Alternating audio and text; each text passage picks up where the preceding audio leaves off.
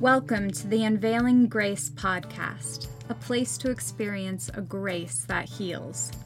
Allow this grace to take your life and your relationships to another level as it frees you from the weight of performance-based religion. Enjoy another episode as Joel Grow and Lynn Wilder share encouraging stories and candid dialogue that can help you experience a grace that heals. Welcome to another episode of the Unveiling Grace podcast. I might not be as enthusiastic today in my voice. We have a pretty serious topic. We're on part 3 of Melanie's testimony, and Melanie has a background of sexual abuse, and she was once LDS. The abuser was LDS, held priesthood positions. We've heard this story before. Yeah. Melanie was in kind of no man's land for a number of years, agnostic, maybe even atheist, and then found the true Jesus of the Bible and eventually found healing over this particular issue. So, we need to jump. Oh, and I'm Lynn Wilder, and this is... I'm Joel Grow. I was just waiting for you to introduce yourself. Sorry. Probably most people know who we are by now, but if you're new to the podcast, yeah. Yeah. So talk to me more about the healing. We talked in episode 2 a little bit about the root of this abuse for you, having to do with the feelings of abandonment, right? And who's going to love me, right? I'm broken. I'm broken. I'm tainted. I'm damaged goods. Mm-hmm. I'm a mistaker. Gum that's been chewed in Mormonism, I didn't know right? I was a sinner yet. But, I was ABC gum. Yeah, there was no... Yeah. But you didn't know you were a sinner yet. That's no, a really fascinating... I was a mistaker. I made Okay. mistakes. So this particular program is called Mending the Soul. Yes. Mending the Soul was the first of 2 programs that I went through. So this one was really pivotal, and we talked about it in the last episode about my walk with God. And this brought me closer to God than I think anything ever could, because that was my broken place, and I needed to offer that broken place up to Him. And it gave me the steps to do so in a safe environment with safe people that was based on His Word. Yes. And so that's where the healing came from. It was all of those things together. God created us to be in community, and He works through community, but it has to be safe community. It's not just anybody.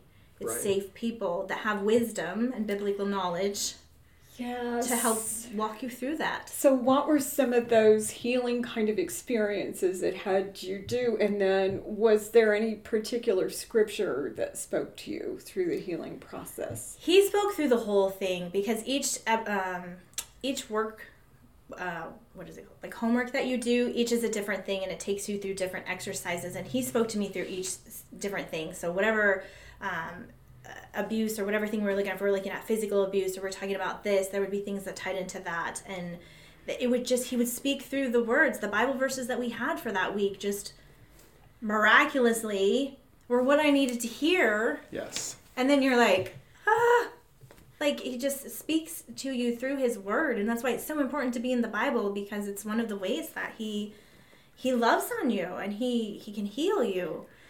But also gives you insight, right, about who you are and Yes. Maybe where your false thinking is. Yes. Reveals to you.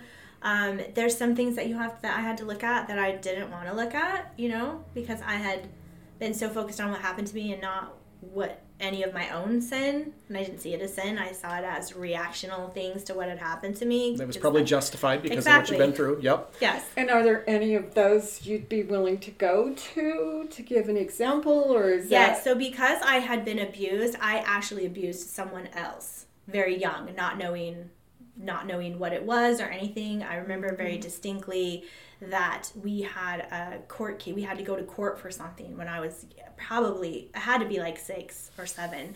And it was something that had happened at the babysitter's. I think the little girl complained of something. Oh, goodness. And so that's where it went. But again, I actually tried to pull up the case. I worked for an attorney a few years ago, and I was like, can you find anything on this? As I was working through this, I'm like, can you find like something? She's like, it would have been sealed because you're a minor. You can't access anything. Because I was trying to be like, did this actually happen? Like, what did they say I did, you know? Right. But it was a closed door, and I don't feel God wanted me to go through that. But it was enough to know I had perpetrated on someone else. And so that was difficult to look at too. And, you know, to be like, God, what do I do with this? You know, like, what do you do with that? You offer it up to him. There's nothing more I can do. I don't know who this girl is or who, you know, you give it to God and is there forgiveness? Yes. God has yes. You're trying to help me here. Yes. Here's the thing, like 70 times 7. Yes. Right? Yes. But you have to offer it up. Right. Like he's and not what does that mean? What does that mean to a non-believer? You have to be willing to talk to him about it. Like, yes, he knows what you're thinking. Yes, he knows what you're going through. But it's part of that taking that step out and having that alone time and just speaking to him and giving it to him. And maybe you're more comfortable writing it out. For a while, I wrote to God in my journal. My prayers were all written and I just gave it to him. And that was my way of getting it out. But it has to, you know, be from the heart. He knows your heart. So it's the idea that you take ownership. I did this. I am guilty of this. God, I don't have any recourse but to bring it to you, and then you get unmerited forgiveness and acceptance and love. Right. But you can't experience that. The guilt goes away when you do that. The guilt and the shame are like gone. Yes. And I was like, this is the best thing ever. What else I got, you know? Like I like authenticity. Yes. Oh my gosh, wait, I just give it to you, and then like the feelings and the shame and all that stuff just like lift away. And I was like, where has this been? Because this is what I was looking for. When if you go all the way back to episode 1, like I was looking for purpose and meaning in God and relationship, and I didn't know it was relationship at the time. But when you had someone in your life as a father figure that was not biblical in any means whatsoever, was almost like to the evil side, then your vision of God or what you believe about God becomes really distorted because he's supposed to be a father, but you haven't known any good, solid, loving, protective fathers. And I was going to say, so was this the course? Because I heard you talking, I think we were off camera, but you were saying something about how your whole view of who God was so twisted because of what you'd suffered that you had to have God re-imaged properly for you to even begin to have a relationship with him. Well, and then you've got the whole religion of Mormonism tied up too. Right. Having a false God image. Right. So what was that like? Because I'm thinking there's a lot of people that are there that they're like, yeah, I don't trust God. God's good? No way, not with my background. And so what they're thinking about God really isn't based on truth.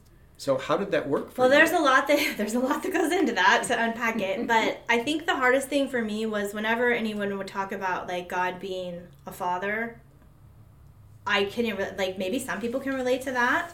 Yeah. I had not had that father figure in my life. Right.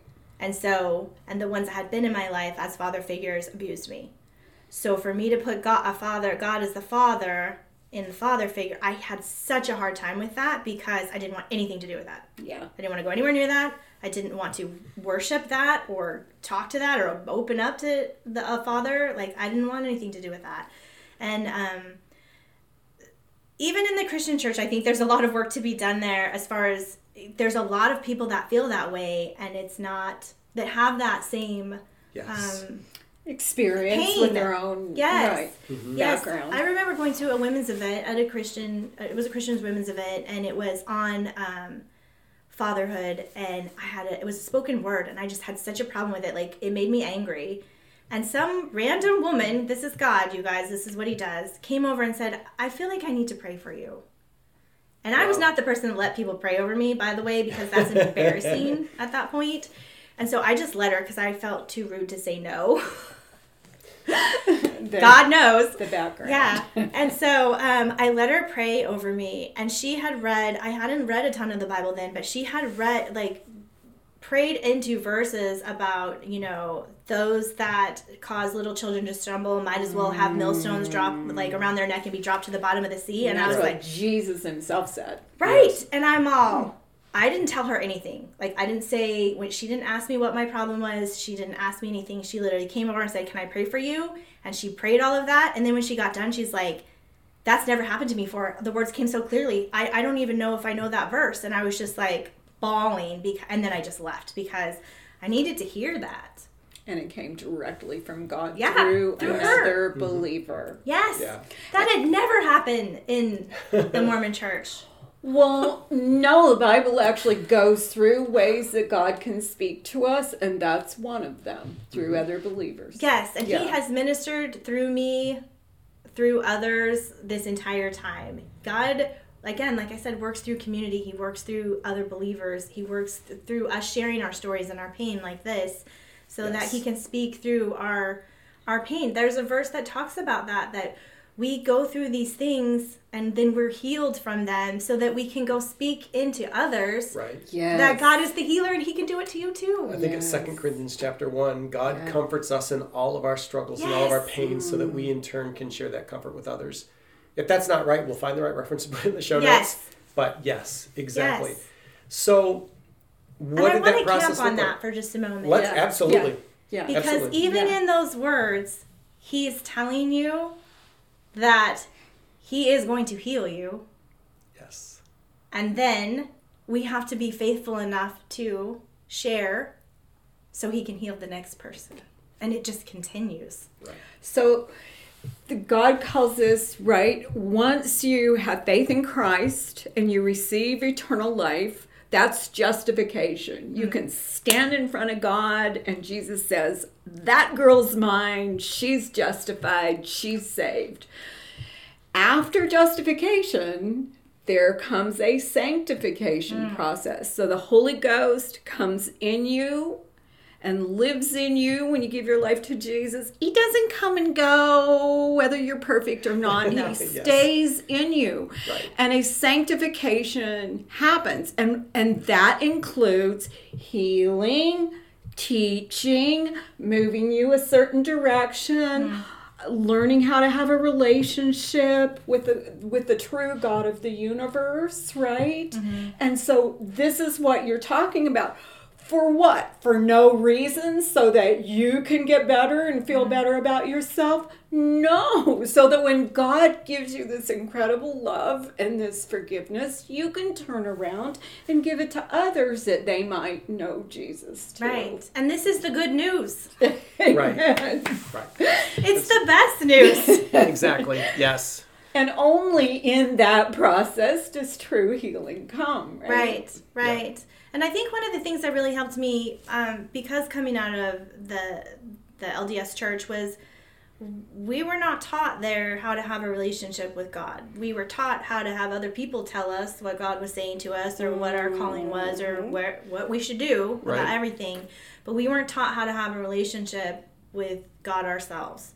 And so part of these exercises was really helpful because it would prompt you to, okay, you're going to read this, and then we want you to journal about it, and then we want you to talk to God about it. And that's where I learned how to talk to God, and then listen, and he'll talk back. And I was like, what? You know? He'll talk to me directly? Yeah, and that's where he starts revealing things, and you're like, this is awesome! Because it's for you, and he knows you, and he's going to communicate with you in a way that only you are going to understand. And you're going to know it's him, because nobody else knew that. Like, you only thought it in your head, or you only asked it in your head. Right. But again, you have to be to the point where you're willing to trust your insecurity, your abandonment, all your garbage to this God, and trust that he's going to take it in very loving, gentle hands and draw you in. and I don't know if it was with you or somebody else, we were talking about the difference between performance-based religion, the God of performance-based religion, and the God of the Bible is, in performance-based religion, anytime you bring anything negative to you, he scolds you.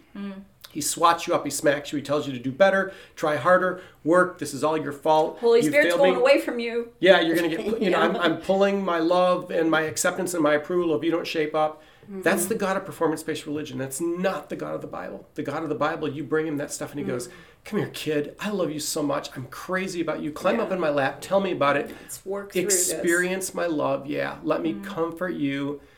But you've got to trust that God will really do that for you. But he started doing it for me, and then I learned to trust him too. I mean, he showed up in really profound ways, like you were saying that woman came and prayed over you and had the exact answer. It was always small things like that, because I was so doubting everything, especially early on. I didn't know what was real. I'd been fed a bunch of stuff, and it fell flat. And I got hurt really bad emotionally, and that in itself was traumatic for me. Yes. And so it was baby steps, but he knows that, and so it's a little bit at a time. It's me going to a book, what I thought was a book study, and it's a Bible study, and I'm like, crap! I already said yes. I don't want to be in no stinking Bible study. It was little things like that. Like, God knows what I need to get there, and He will use that to catch my attention.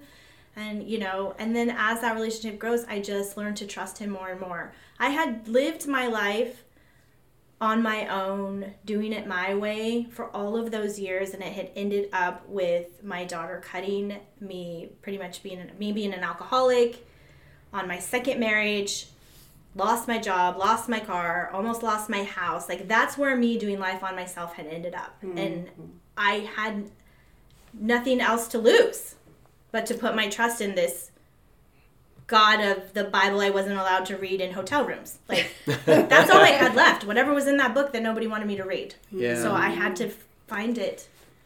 What's in there? Is this something? One of the early on times, God did one of those freaky things with me. I'm at BYU, and God is planting this question in my head. In my head, I'm trying to avoid it. I don't want to deal with this thing. Right. A few minutes later, I walk into a Walmart, and I go through the line, and the clerk turns to me and asks me the exact same question. Oh, my heart. That God had been stirring in me the last 45, and it freaked me out. I'm looking at this guy thinking, are you an angel? Like, only God would know that, right? Yeah. That I've just been struggling with this in the last 45 minutes. I've been ignoring this, and then God just hits me right in the face with it. It's like, okay, this is God, and it's something I have to deal with and figure out the answer to right now, but thank you, Lord. You are real, and you are freaking me out. Yes. We call that God crazy. Mm-hmm. Yes. Yeah. I'm on. Sometimes he just shows off, too. I will let you know. Sometimes he's showing off. Like, he'll line up stuff. Yeah. So were there... Yeah, somebody said to me once that he goes, oh, you think that family's never leaving Mormonism? Watch what I can do. It's like... So... Give me some of those experiences that happen throughout the healing. Oh my gosh, there's so many. Here, I can give you one tip that someone gave me very early on, and I should have brought it and I didn't today. But they told me to start writing down my prayers. Like just the little, bullet point things that I'd asked for. I had to do that and in the beginning. When they happen, when they're answered, go back and put when they're answered. And what happens is your faith is going to grow real fast.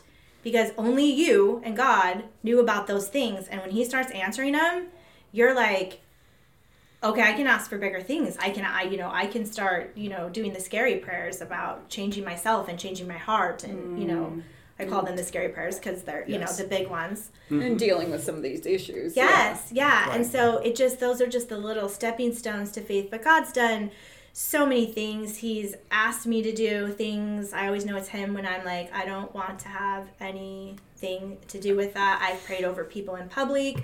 I will tell you one story. We call it the bathroom story. All right.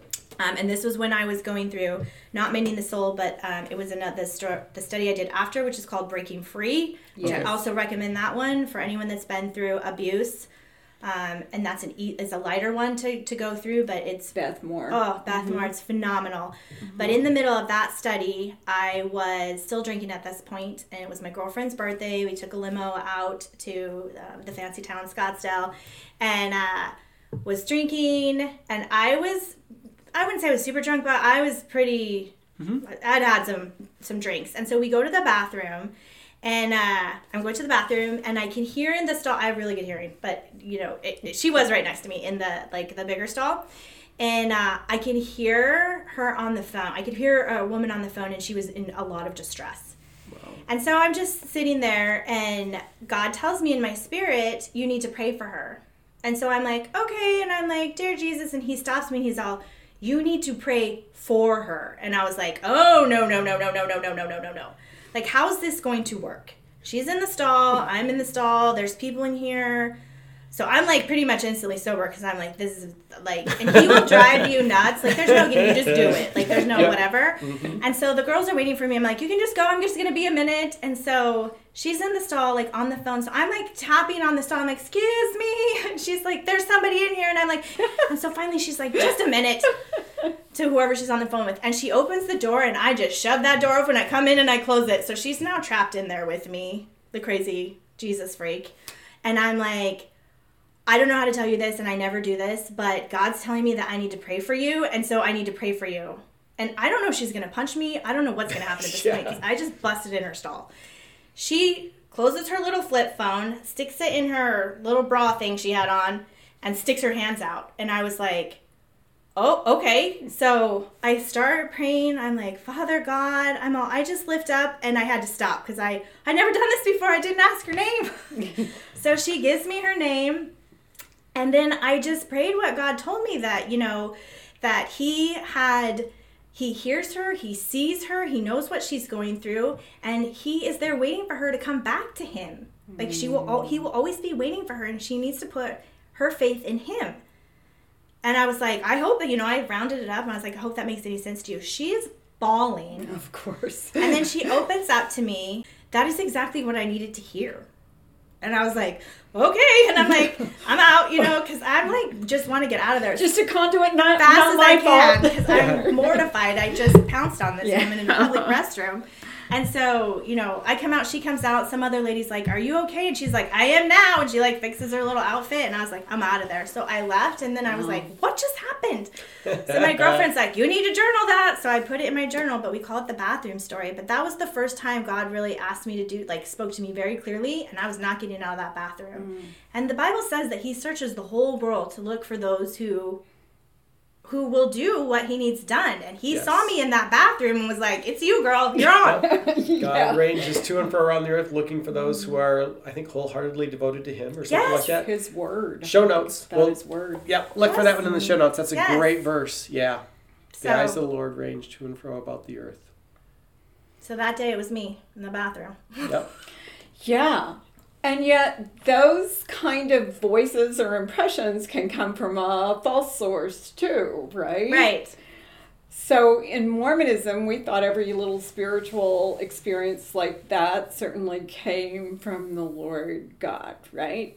But now that we're Christian, the Bible says to test the spirits, right? Right. So that if it lines up with what the Bible teaches and the Bible says and the way that God does something, then step into it. Right. And if it doesn't, you might need to be suspect, right? Right. Mm-hmm. After I left Mormonism, I went back through a bunch of weird spiritual experiences that I'd had, right, in Mormonism, that then I'm like, oh, I don't think that came from God. There's just no way, right? That's the opposite of what the Bible says. Right.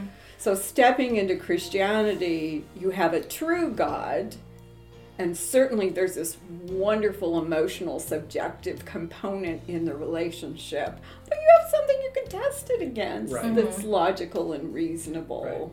Right. Yeah. Right. Because we're fond of saying God speaks to us through his word, through his spirit, and through the people of God. So the word of God, spirit of God, people of God, but always in that order. So anything you hear from the people of God, you have to run through the Spirit of God and the Word of God. Anything you're hearing from the Spirit of God, you must run through the Word of God to make sure either what you're going to say or, like Lynn was saying, how you're led. And that's our safeguard. And according to Pastor Blackaby, also your circumstances, which is also a way that God can speak to you according to the Bible. Right. Yes. Right. Like it's nothing. It doesn't even hold the weight. It was an empty shell compared to the relationship I have with God now.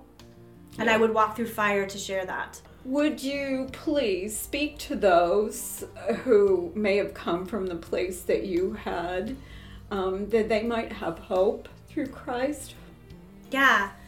The biggest thing that I can say is to find safe biblical people, because not everyone is going to be able. There's so many people out there that can do further damage if they're not rooted in Christ and what the plan Christ has for you, and the healing Christ has for you. So finding those safe people and safe environments and biblically based programs such as Mending the Soul and Breaking Free, where they can help walk you alongside you through that healing. Right.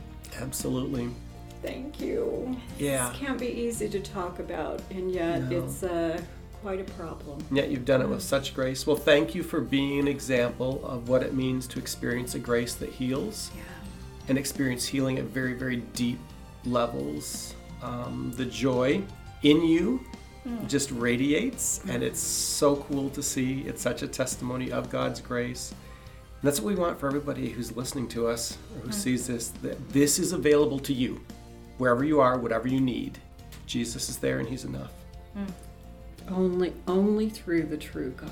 Yes. Amen. Grace and peace. Until next time.